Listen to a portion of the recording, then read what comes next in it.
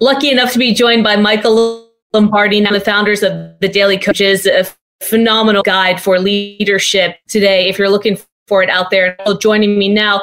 Let's start with leadership, Michael. I heard you on Moose and Maggie earlier today talking about a leadership void within the NFL. I've been thinking about Eric Bieniemy and what he's been through over the last couple of years. I mean, part of the Chiefs' most successful run in the franchise's history is the offensive coordinator, and yet he finds himself without a head coaching job now heading into a third offseason.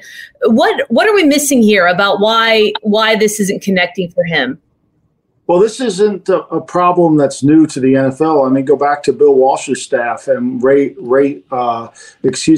Lewis was on that coaching staff, was the running back coach for a lot of years, and got lots of interviews, never got a head coaching job, unfortunately. I think this is a deeper issue than just race. I think this is a leadership issue combined with race. I think their NFL hasn't done a good enough job, and they've held symposiums and they've done all that, but they don't have a leadership clinic. They don't teach leadership. They literally do not teach leadership. And running a multi-billion-dollar corporation, because that's what the head coach will be doing, is a leadership position. It requires every aspect of leadership. And what are they? The first one is management of attention, have a plan. The second one is management of meaning, explain the plan. The third one is management of self, which is mean you can be critical of yourself. And the fourth and final one is management of trust, which is believing in the process. They trust you to believe in the process. So those four areas make up leadership. We don't teach that. We teach scheme. We teach 20 bingo cross, spider 2 Y banana. We teach plays and schemes. And yet the essence is the connection between the player and the coach and how you lead that player. Now, you need expertise in football. There's no denying that. However, you need to understand how to lead and build a team cohesively within a culture. We don't teach that. I guess, Michael, I just truly find this baffling, considering how much money is at stake and much of this game is mental and how much character counts with what the league is trying to do in now being progressive. How is it possible that leadership is not something that's at the forefront in the minds of some of these front offices, and even higher than that with Roger Goodell? Well, I just don't think Roger Goodell understands what it's like to run the day-to-day operation of an NFL team, what it requires as from the head coaching chair. We always view people's jobs through our eyes, not through the eyes that they have to look through. And I think there's a void there. And I think that, yes, we need more minority hiring in the National Football League, without a doubt, but we need more leadership. We need more leaders. Look, Mike Tomlin walked in the room. Mike Tomlin was God-given ability to be a leader. He commanded the room. He met all four criteria of leadership. And so when he was a one-time defensive coordinator for the Minnesota Vikings, he became a head coach of the Pittsburgh Steelers because he wowed them with his skills as a leader. He did. We don't have that. Mike was trained where he got that at William and Mary, or he developed that from his mom and dad or whomever he was around. It was natural for him. It's not natural for a lot of guys. It's not natural for them. We have to teach them. And I've been on this. I've been harping about this. I write about it in the Daily Coach. I wrote an article about it in The Athletic last year. No one talks about it. I met Troy Vincent at a symposium at the University of Pennsylvania. I tried to give him my book, Gridiron Genius, as a book of culture, a book of how to develop a head coach, and I've yet to hear from him. If it is about leadership, but it is partially about race, just lastly on this, if Roger Goodell can't figure out a way to not only improve the functionality of this from a leadership perspective, but if he can't fix some of the blatant diversity issues that are part of the league's hiring history, is that a stain on his legacy, given everything that we've been through, where we are right now, and how important it is to a large percentage of the players that are involved in the National Football League? Well, he's got to give something back to the game. The game's been generous to him, and I think he can do that by setting up an NFL Academy for Leadership. He can give back to people, and he can make the game greater, and we can improve the game, because right now the game's stagnant. We don't have enough great leaders. Even, non-minorities that get head coaching jobs lack leadership.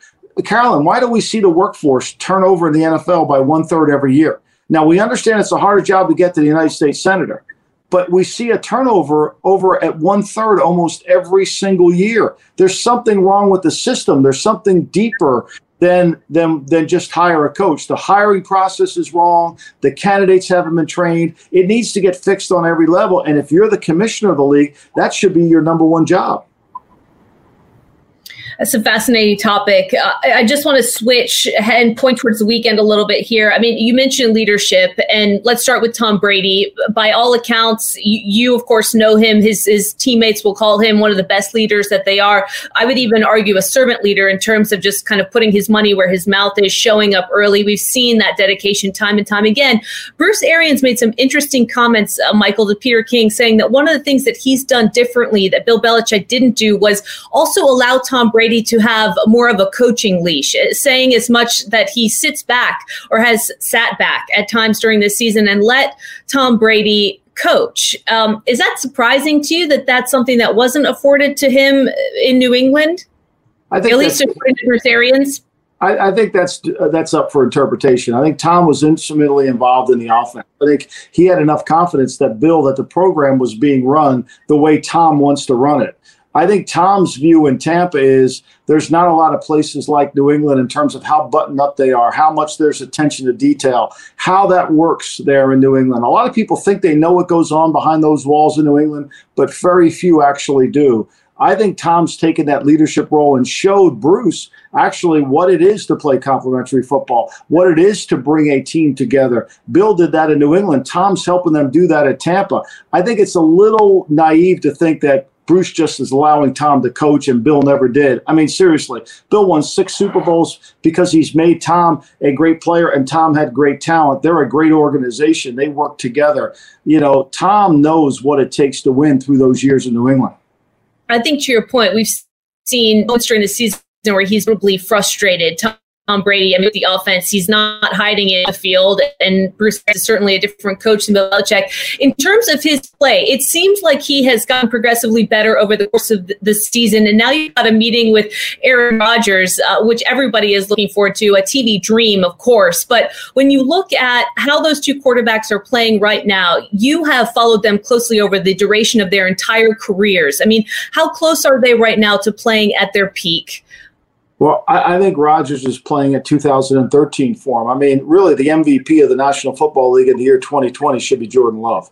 You know, the young man out of Utah State who hasn't played one snap and was drafted in the first round by the Packers. He's motivated Aaron Rodgers to levels we haven't seen since 2013. He's been flat out remarkable in his play this year, throwing the ball down the field, being more accurate on throws 20 and 30 yards down the field, being deadly accurate on throws over 30 yards down the field. He's a new Aaron Rodgers in the sense that we haven't seen this player over the last 5 years. He was averaging 7.1 yards per attempt those last 5 years. This year he's in the 8s. He's almost at 8.6. So he's been uniquely different. Tom, I think, has finally gotten into a rhythm because when I watched the Bucks play early in the year, they were running Bruce Arians' offense. I see more Tom Brady offense now. You know, remember Bruce said early in the year, we're going to run my offense. Well, I think Bruce tells a little white lie there. A lot of the plays that Tom's running now are what I call Patriot plays, and that's made Tom a better player. He's more comfortable, he's more adaptable to within the system, and he understands what he's doing, and they've got really good skill players around him, which makes him even more effective. Yeah, it's interesting. This last game in particular, I think a lot of people were picking up on what you've picked up on, is that there was a lot of Patriot-esque plays happening offensively. Now Antonio Brown day-to-day, so could potentially be back. The Packers are favored by 3.5. But when you look at this matchup offensively, or really by any position, I mean, who do you give the edge to heading in? Do you think that the Packers do, in fact, have that slight margin of edge heading into the weekend?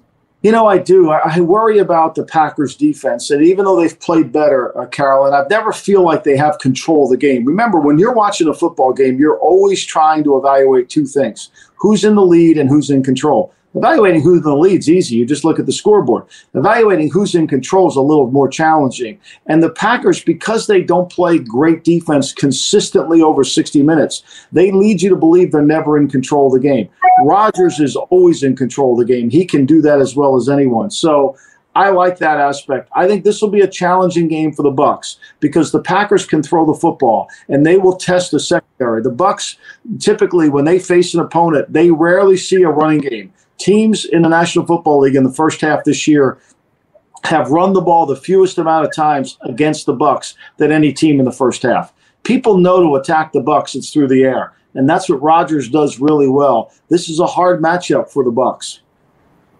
If Tom Brady wins a Super Bowl this season, do you think he would consider retirement? Absolutely not. Tom doesn't do it. I don't think there's one mantle, whether in the mansion in Boston, in the mansion in Tampa, or wherever his mansions are, in down in Brazil or wherever he has all his homes. I don't think there's one mantle in any of them. I think it's always about the next game is more important than the last game. He does this for the love of the game. He truly is that Kevin Costner character in that movie. I mean, he loves football. He wants to do it for the enjoyment of playing, not for the trophies. Could he be a coach in your mind after this? Do you see him wanting to stay close to the game in that way? I mean, he's got football in his blood. There's no denying it. I see him more as a president. I see him going in there. I mean, first of all, work ethic is not going to be an issue. The man loves to work. Today is Wednesday or Tuesday. He's working today. Thursday after practice, he'll do an elementary quarterback drop drill with harnesses to make sure his legs. I mean, he's always working to make himself better. I think he'll work in some front office. I think he'll run some team at some point someday. Just switching over now to Patrick Mahomes, because you have such an intimate knowledge of what happens behind the scenes, in terms of him being in concussion protocol and still very much a question mark heading into the weekend, what needs to happen and what is happening right now in order to determine whether or not he's going to be available to the Chiefs?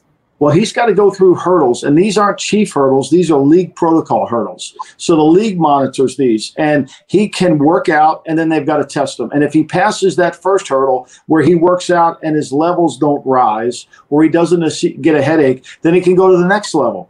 And then he can go to the next level after that. There's 3 levels he's got to get through. And once he stumbles in any one of those 3 levels where his test scores are not the same as they were when he started the season, then he's got to go back to step 1 again. And that could put the game in jeopardy. My sense of it is I think he's probably going to move along fairly quickly. I would think by Friday he could practice, but it's an unknown. No one really knows how this will go because we don't really understand how his body is feeling. Does he have headaches? Does he not? Andy Reid will know by tomorrow, whether he's going to play or not, or on track to play, should I say, because the trainers will come to him and say, hey, his numbers are really good right now. He's on track. Great. We can plan for that. He'll know by Wednesday, hey, look, it doesn't look good. He's going to have to really make a lot of recovery to come back and play. I don't know if he can do it. You better prepare for Henny. He'll know that. We won't know that. Andy will. Can the Chiefs win without him?